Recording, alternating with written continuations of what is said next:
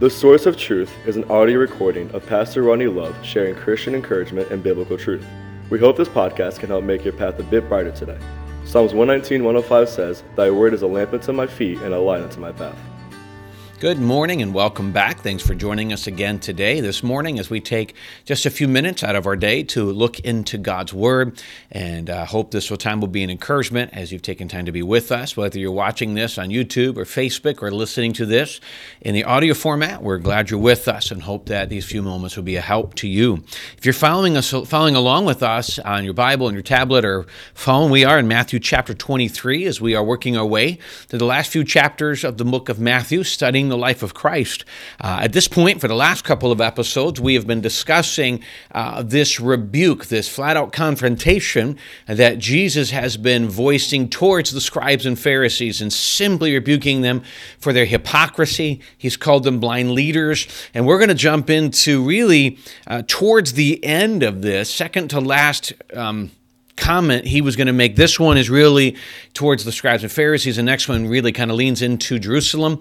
But we're going to look at his frustration. We're going to really see his anger. And by the way, these are religious leaders. They had the truth. They had all the knowledge, but they refused to abide by that knowledge, which by themselves, Jesus has every right to be angry at them. To whom much is given, even more is required from them.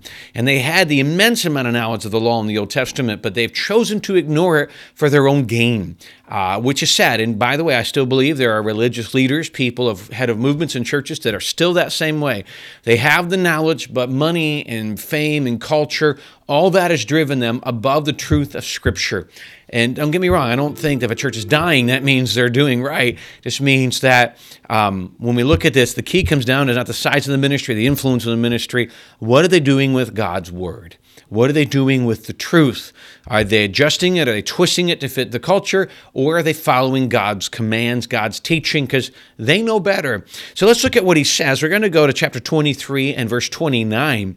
As we're getting to the end of this confrontation, the rebuke just gets stronger. Verse 29, "Woe to you, scribes and Pharisees, hypocrites! Because you build the tombs of the prophets and adorn the monuments of the righteous, and say, if we had lived in the days of our fathers, we would not have been partakers with them in the blood of the prophets. Therefore you are witnesses against yourself, that you are the sons of those who murdered the prophets. Fill up, then, the measure of your father's guilt." So, and in verse 20, he says one more, verse 33, "Serpents, brood of vipers, how can you escape the condemnation of hell?" So let me give a little bit of understanding of what he's referencing here when he talks about them building up monuments and adorning them. It was very much, still happens today, very much a Middle Eastern practice to where they would make up a monument of a revered person, someone in the past that was, now that history's kind of followed, they revere him, they respect him, they want everybody to know they revere and respect him, and so they would put monuments up. Statues would be the idea of here in America, and they put up statues and they adorn it, they make it look beautiful, or they put monuments, some kind of monument to recognize that person. In doing that, they recognize the character of that person, who he was, the influence he or she might have had in their life. And then what they're saying is, because many of the religious leaders of the past were the ones that killed the prophets, were the ones that the people are dead because of them, persecuted and killed them. And they said, we would have never done this if we lived in the day. So they build it up. And again, it's all a look. They in reality are lying, but in reality, they want everybody. Here's the point. Instead of people seeing the truth, they're creating a narrative. That's a very popular thing today, but it's been like this in the history of all mankind. It's not about what's truth. It's I tell you what to believe. I create the narrative, and I tell you what you think. I tell you what I'm doing and how you're supposed to take it. They create a narrative, and that's what they're doing. They create a narrative that they would have been better than their ancestors. And Jesus flat out confronts them saying, you know, and I know that is not true. He uses the phrase that's intriguing. Verse 31, "Therefore you are witnesses against yourselves." Here's the premise. Jesus is stating, because he knows their heart, he goes, you know for a fact that in the same scenario you would have done the same thing. And here's the reason. These men were literally trying to trip Jesus up to find a justification to kill him. So they're literally doing the exact same thing. And so they had created this narrative, and Jesus is pointing out, listen, you're not only doing what your fathers did, you not only would have done it, you are still doing it, and it's going to get worse. And you know it. So here's the thing. You know the truth, and yet you won't change. And this is where he jumps. Then he says, through sons, let me see if I find serpents, verse 33, brood of vipers, pretty strong things. Serpents, deceptive. You've been deceptive. Brood of vipers, how can you escape the condemnation of hell? Here's a simple point. You know the truth. You know what the Bible says. You know what the Bible says about the Messiah, and about the gospel, about what's coming, and you've chosen to ignore it. How can you, knowing the truth, refusing to make a change, think you're going to escape hell? And by the way, if they did not change their perspective and repent of what they were doing and turn to Jesus, they would end up in hell. I want you to catch this.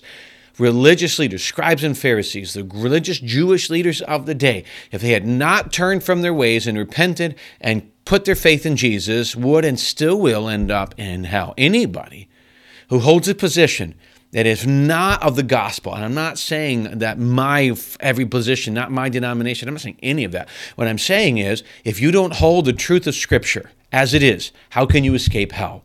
And the truth of Scripture is grace by faith alone. And that is it, and the truth of what's there. And they would not change. And he says, now, you're a brood of vipers, you're deceiving others, and it's dangerous, and you're wrong in this area. How do you think you're going to escape hell? Here's the question I would say today. When we know the truth, what are we doing with that truth? If we know the truth, but we won't adapt to it, how do we think? One, how can we believe we're saved? Two, what are we going to do if we truly are saved? Do you think Jesus is going to ignore the fact that we're ignoring truth? It's just something to consider, especially as preachers. It cannot be about me, my position, culture, or what I want my church to do. What does the Bible say? And am I following the Bible?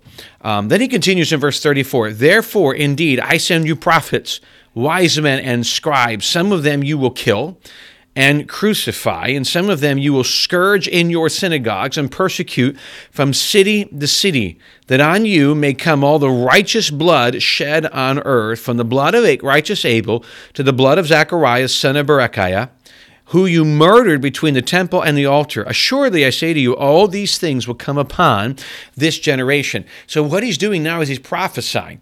He's going to send them other people. He's going to send the apostles. He's going to send, Peter, James, John, Paul. He's going to send, and more, and they're going to crucify them. They're going to scourge them in the temple. They're going to fight in the name of religion, by the way, in the name of what they believe to be truth. As these men will be spreading the gospel of Jesus, they will be persecuted by the temple. And we know this. This is simply most of the book of Acts references this.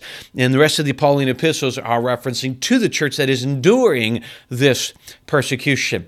And he's saying this, and he goes, and their blood will be upon your head. And so this is such a powerful rebuke from Jesus to the religious leaders.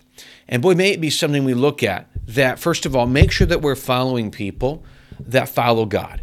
Paul says, imitate me as I imitate Christ.